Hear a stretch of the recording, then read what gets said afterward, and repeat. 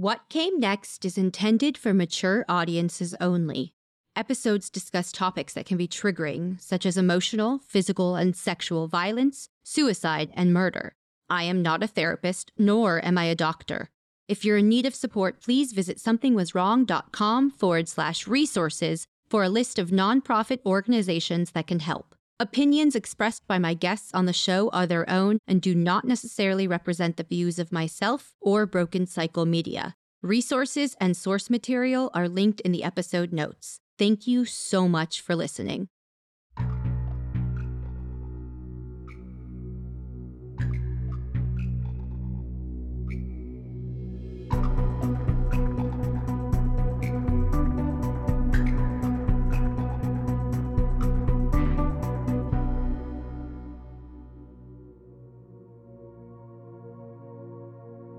Alexa Weinbaum is a Division I athlete, student, and true inspiration from Connecticut.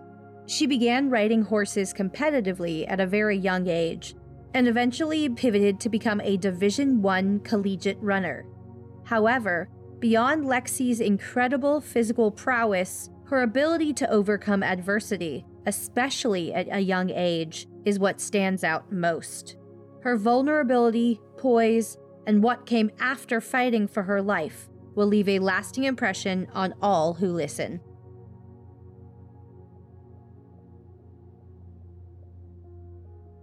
My name is Lexi Weinbaum. I am 23 years old. I'm from Connecticut.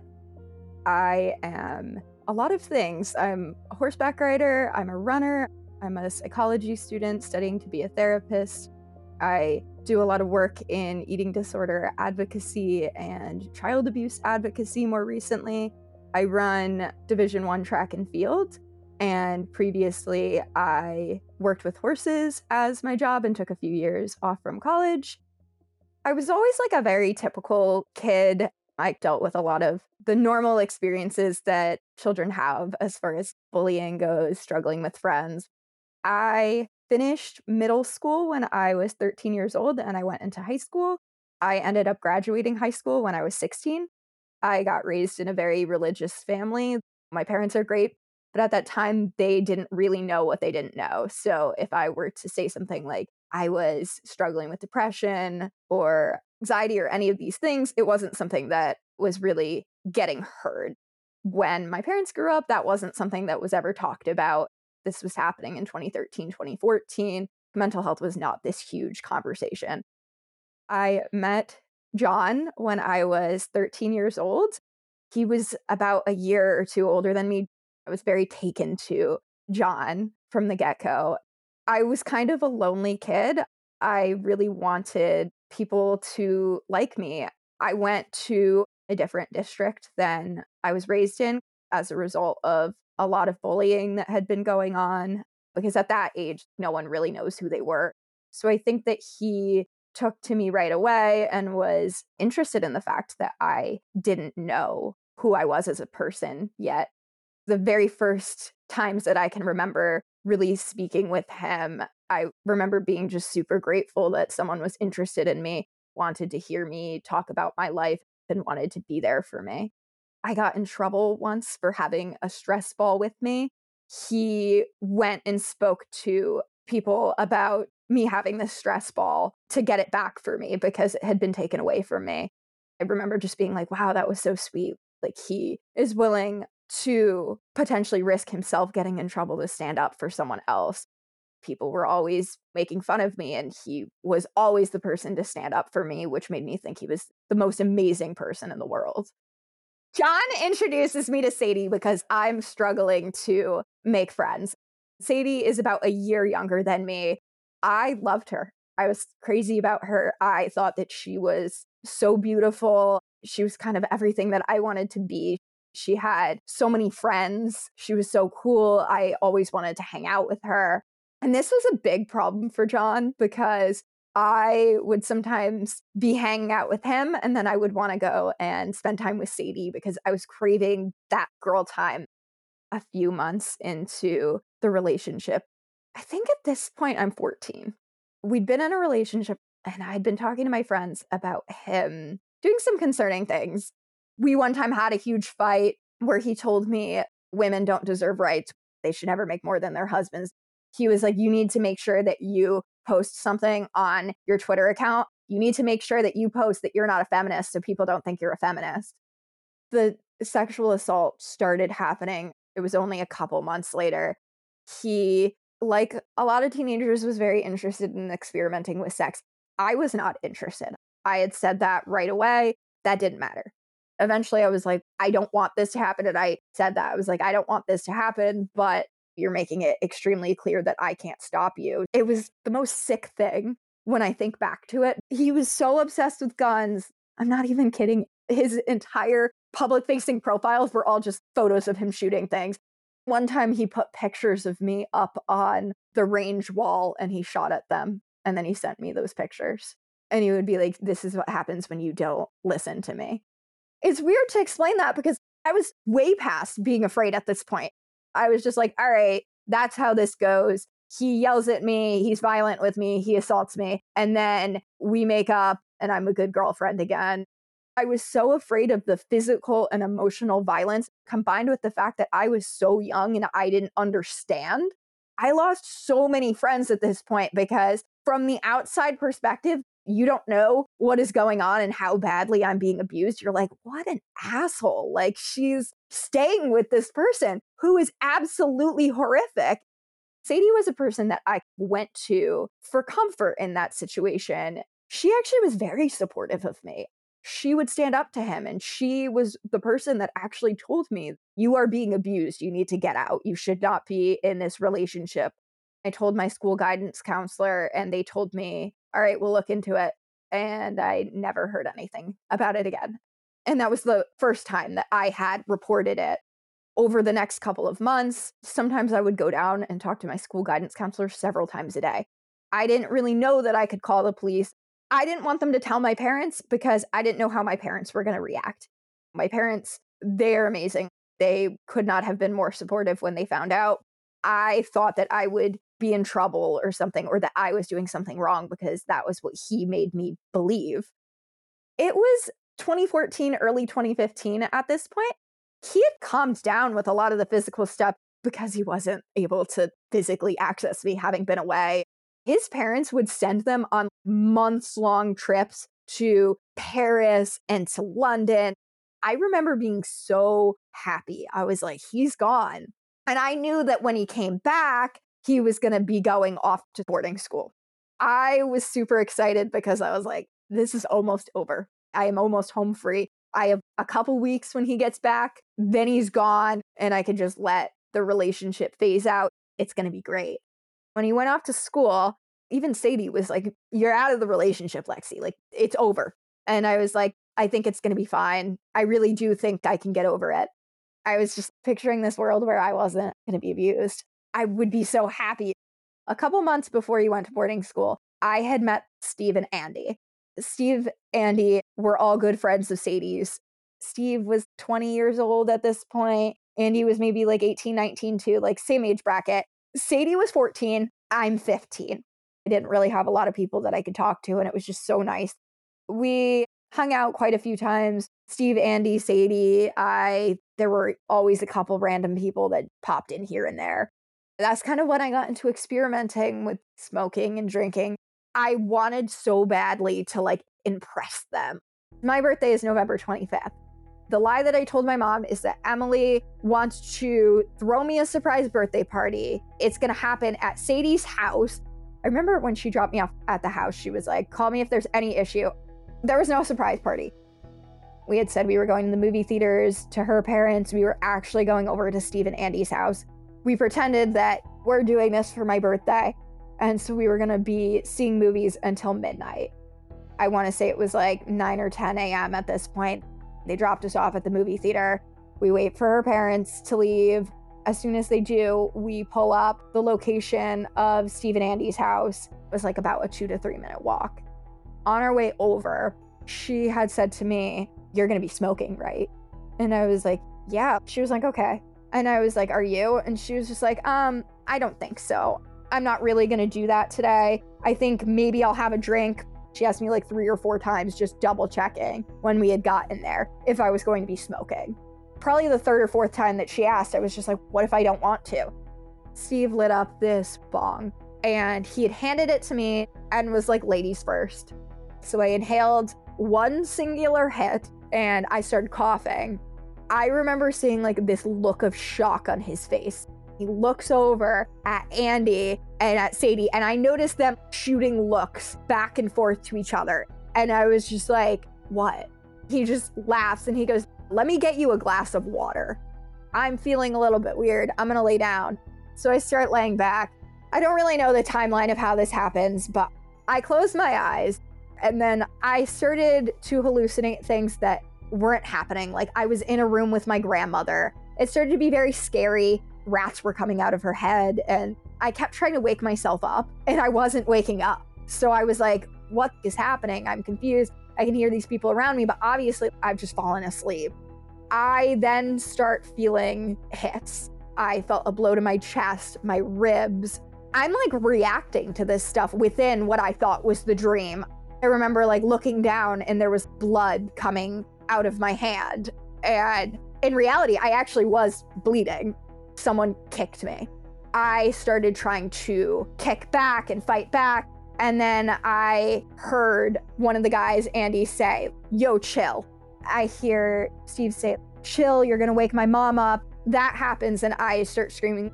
Steve comes and pins me up against the wall and he starts strangling me. I start hyperventilating. And I'm trying to convince myself that this part is a hallucination and that I'm gonna come out of it, but it doesn't go away. A switch flipped in my brain and I was like, I'm going to die. I'm being murdered. I was trying to think of what to do. So I started hitting back and kicking. Pretty sure I bit him. I remember looking at the window. It's slightly open. I can open the window. We're about 3 stories up and I can jump out. And if I jump out, there's a chance that I will die or I will get seriously injured, but at least I will not have been murdered. If I don't die, then I'll get away because we're in a public area. Like someone's going to see this. The neighbors will call the police. Something will happen. Very quick thinking. But we were in the time of the iPhone 5. Everything was still like very glass, broke very easily. So I remember thinking to myself, I needed to protect myself. What if I shatter the phone screen on my phone? There was a glass table in front of us. I'll shatter it on the glass table and I will use it as a weapon. So I go to reach for my phone and then that gets taken away. He had a PlayStation or something in his room and I took it and I threw it, just trying to divert his attention. Then I go to rush at this window. Andy grabs me and throws me back down on the couch, gets on top of me. Steve's mom comes into the room and she's like, what's going on up here? And he was like, nothing. Why do you have her pinned down there? And he was like, because she's being violent. She's kicking and she bit me. She's just overreacting to weed, just having a hard time. And she was just like, Steve, you're already in enough trouble. I cannot have a girl die here. You need to get her off the property. And I think in her mind, I overdosed. And she was starting to see the reactions of an overdose. I said, like, call 911. I'm going to die. I'm scared. And she was just like, I'm not calling 911. We're not having anyone come to my house. You need to get outside right now. I wasn't waiting around. I sprinted down the stairs. Sadie ran down after me and grabs me and digs her fingernails into me. So I said, what happened? And she was like, you started having this panic attack. So she grabs me really tight and was like, we need to go back inside. And I said, no, I'm not going back inside. And she was like, he's blowing up my phone. He was texting her, get her back here right now. And I remember there was a text that was like, you said that she wouldn't scream. This is all your fault. And she was like, Lexi, we need to go back. You're having fun. I was like, no, I am not having fun. I'm not okay right now. I know what happened. You guys just hurt me. And she was like, no one hurt you. You are absolutely insane. And I was like, no, look, I'm bleeding. And then she was like, I don't see any blood. There's no blood.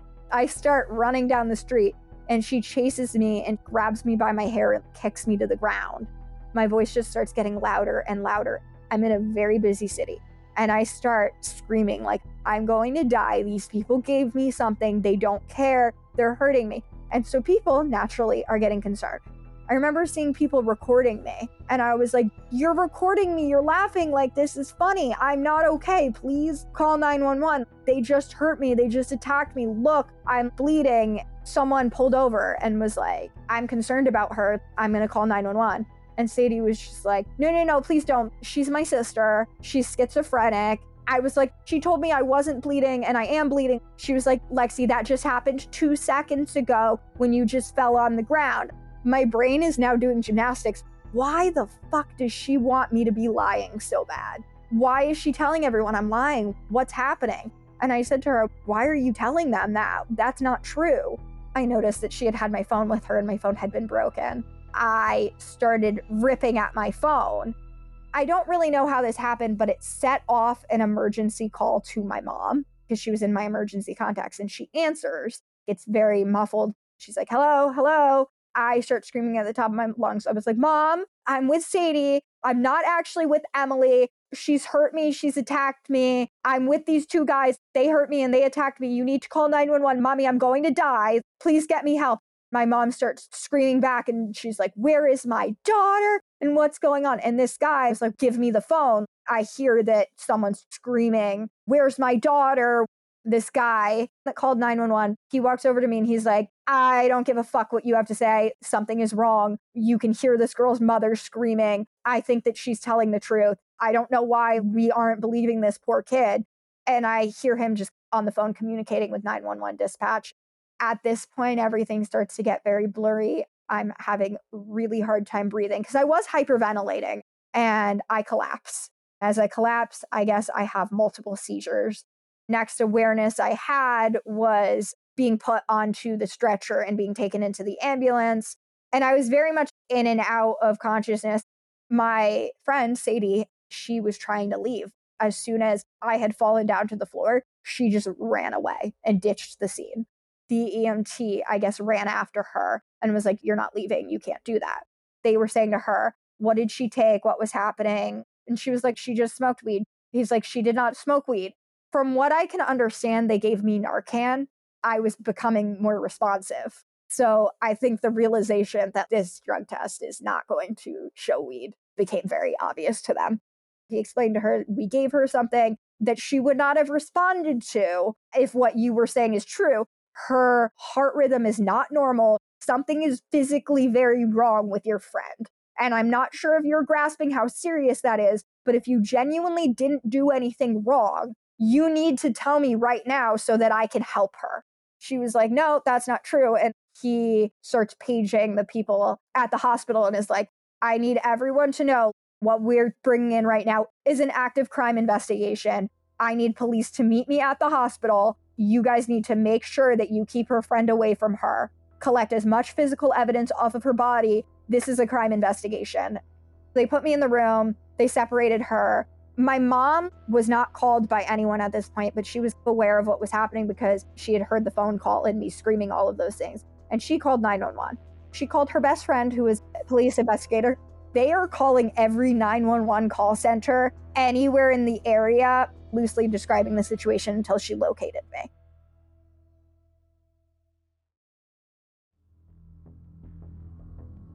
The EMT came into the room. There were 2 of them, and they sat down on both sides of me, and both of them were holding my hands. I remembered that they were crying. I was on so much medication. I had tubes that were helping me breathe. I was attached to fluids. They were just sitting with me until my family found me. They had told my mom to prepare herself. This could go wrong. Right now, she's stable, but she suffered an overdose, and the effects are not good. My mom walked into the room. My brain lit up, and then I started to cry. The amount of love, it makes me want to cry thinking about, but the amount of love that was just generated off of one person, she just took over the room. Police had come and they talked to the EMTs and my mom. My mom was like, we're pressing charges. They walked into the room and they asked me what happened. It was probably 1 or 2 in the morning at this point. Several hours ago, I had just almost died and I still had oxygen. I was still connected to a bunch of things and on medication. I just said, and I quote, my best friends would never hurt me. And so my mom was like, I'll go talk to her. And she was like, Alexa, like you called me on the phone. You were terrified. You told me that they attacked you. But I was actually more terrified of my mom finding out the truth than anything, probably because of the years of abuse. But I thought she would be so disappointed in me if she found out that I had been being physically and sexually and emotionally abused. So one of the doctors went over to my mom and was like, her toxicology screening came up. There's no weed. It's K2, which is synthetic marijuana laced with opiates in overdose amounts. And I think there was something like 8 or 9 different substances that came up. Throughout the night, I'm hallucinating so badly. Psychosis just kept getting so bad. I was hurting myself because I was hallucinating and I wanted to get out of the hallucinations and I was so scared. I didn't really understand what was happening. I was like, I need to go to the bar. I haven't been there in a few days. I rip my IVs out and I go walk to the door to go to the bar. It's literally midnight. The doctor, she has the security officers come and grab me, pin me down, and tie my arms and legs to the bed because she says that I've been hurting myself. This could be dangerous for other people and working with me. So she has them give me a sedative. That was probably one of the most traumatic parts about it. She didn't believe me and was telling me I was attention seeking. I woke up a couple days later in the psychiatric part of the hospital. Throughout this entire time period, this was 4 or 5 days, the police had been calling my mom, asking her what she wanted to do. And she was just like, my daughter's been in critical condition for days. She's not well at all. I don't know what happened. I remained in psychosis. It was diagnosed as drug-induced psychosis, but I had lapses where I would be like completely lucid. So I stayed in that for 3 weeks, maybe a month. And then I developed a dissociative disorder. I got diagnosed with derealization disorder because I just kept saying afterwards that things didn't feel like they were real. I got diagnosed with PTSD with psychotic traits. I would have flashbacks. I would fight my attacker, but no one would be there. I had a delusion that I was trapped inside of a coma and I had to kill myself to get out of it. I made multiple suicide attempts. For months, I was in and out of the hospital. And my mom was trying really hard to get me in treatment. But what would happen is that as soon as I would come out of it, I would be like, I don't want treatment. What do you mean nothing's wrong with me? Because when I was okay, everything was completely normal. About 6 months later, I ended up in the hospital. This time in particular, one of the doctors, he said that he doesn't think an admission is going to benefit me because I've been here so many times. I keep coming back. He wants to send me home. My parents are like, that's great. I want her to come home. But one of the other doctors, she tells my mom that they have to do something. And she decides that my mom needs a break. So they're going to put me in respite care. Respite care is through the foster care system. She decided it's not fair to my parents anymore, even though my parents love me and want to be there for me. So they send me home with this woman. She was very nice. I was not allowed to talk to my mom at all. She had strict instructions that if I got in touch with my mom, she had to hang up the phone. I didn't have my phone on me because they take it away in the hospital.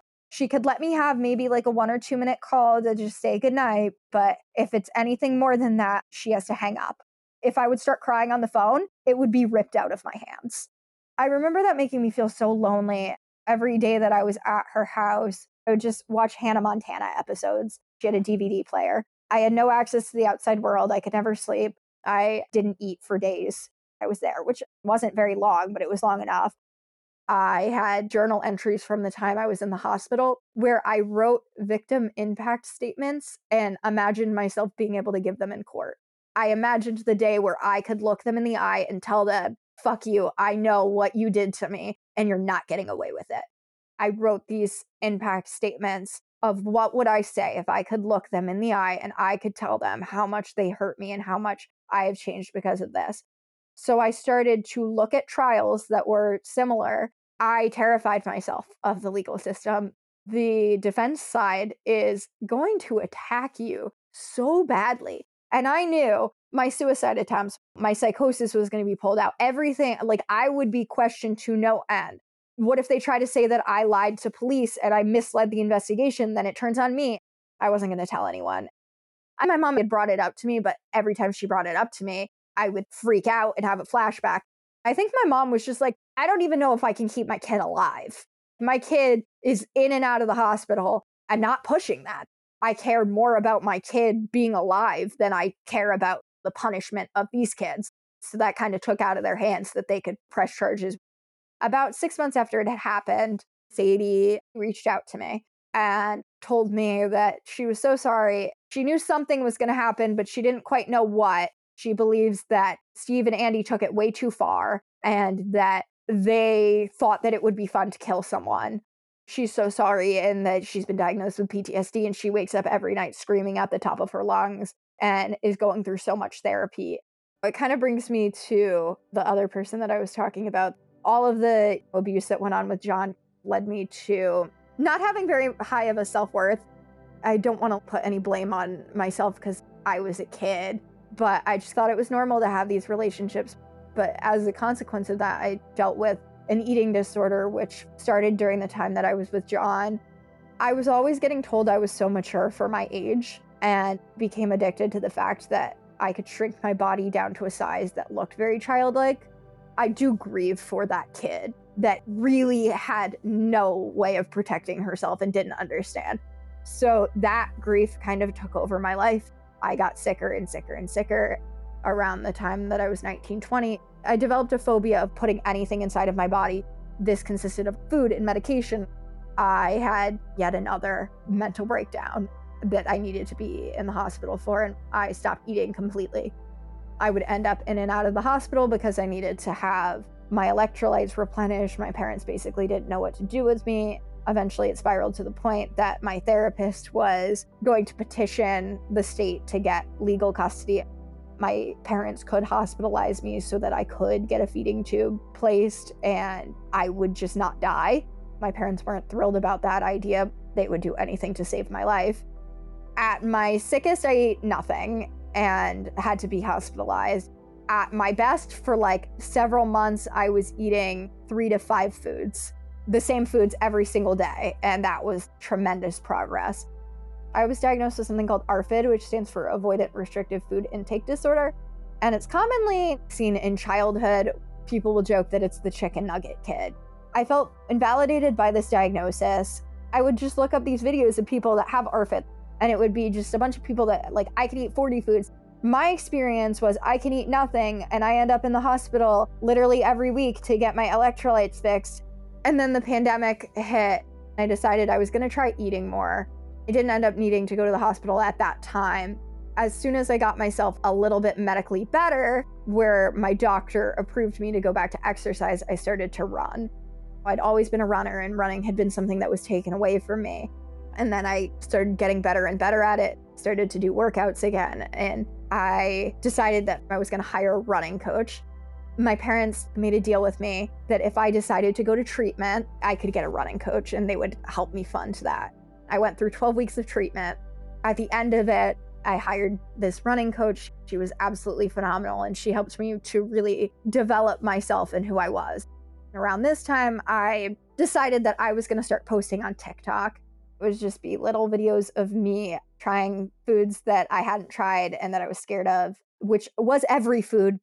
I needed me through a screen when I was that sick. I needed to not look up a YouTube video and see someone that is years and years away from where I could ever imagine myself being. I needed to see that rock bottom representation.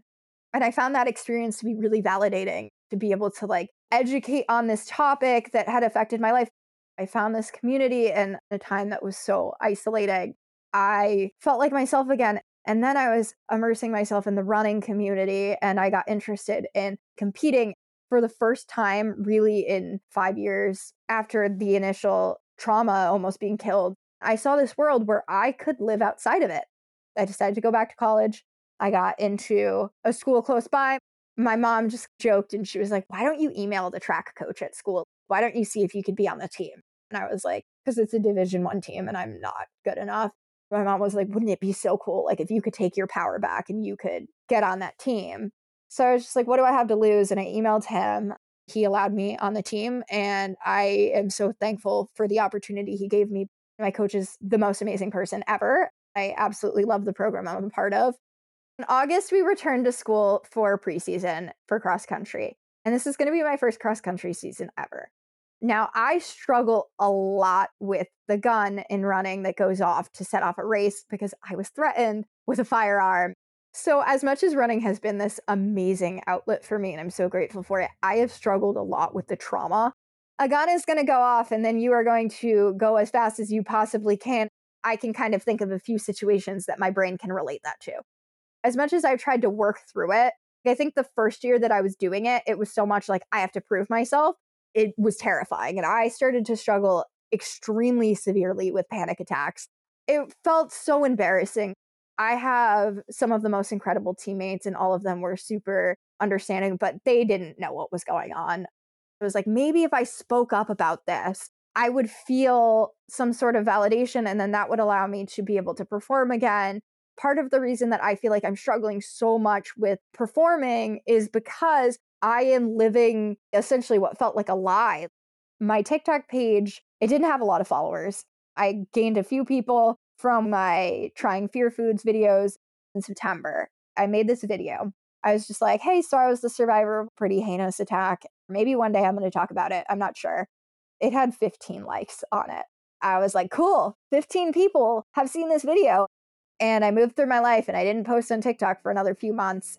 Then one day I was struggling so much because I have been having panic attacks. Part of that is because I'm not able to be open and out there about my trauma.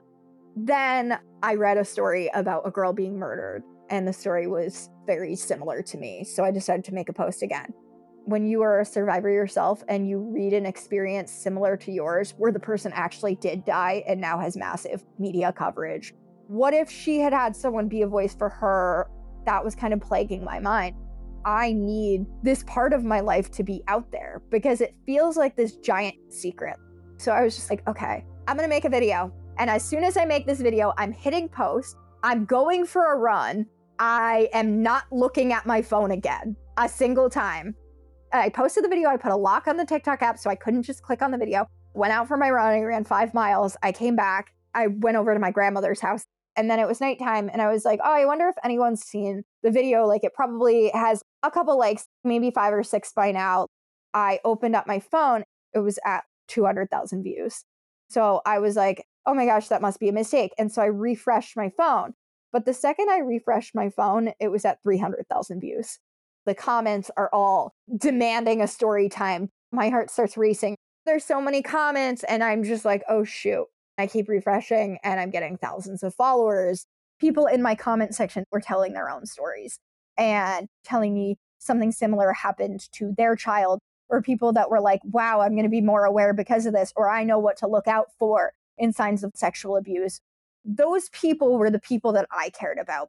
I watched my platform grow.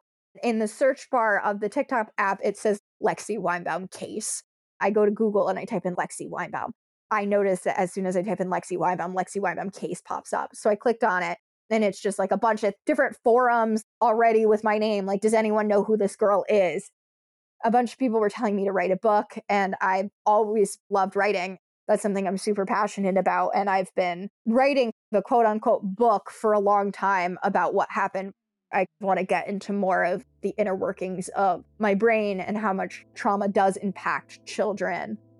To just have created this community that's safe for victims to share these stories and to heal themselves is all I could have ever wanted. And it's something that I never imagined. I wanted to be able to speak up and be a voice. The vast majority of survivors don't see criminal justice. That's unfortunately the reality of our system.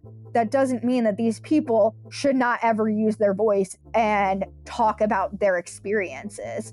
To come from a place of being that abused child that is so broken and believes that they don't have a place in this world, to actually take up space on the internet around a very large amount of people who actually care and are finding comfort in my story and validation in their own stories is just such an amazing healing experience. It wasn't really until I got into my 20s that I stopped feeling guilty, and it was so eye-opening, and then it just turned from like grief and guilt to disgust. I am a Division I runner, and I go to a good college. I'm studying psychology, and I'm going to do all of these cool things. It's something that I am so thankful for. You are one of the most resilient people I have ever met. And I am so thankful that you even gave me a portion of your story. I know you could never have encapsulated everything you've gone through. I'm in awe of you. Thank you so much. Thank you so much for listening to today's episode. Next week on What Came Next. I do not remember anything for roughly 2 years after my accident. I have quick snippets of experiences, but for the most part, I had to rely on my family to see me through my initial recovery. I just didn't know anything. What Came Next is a Broken Cycle Media production, co-produced by Amy B. Chesler and Tiffany Reese. If you'd like to help support What Came Next, you can leave us a positive review, support our sponsors, or follow Broken Cycle Media on Instagram at Broken Cycle Media. Check out the episode notes for sources, resources, and to follow our guests. Thank you again for listening.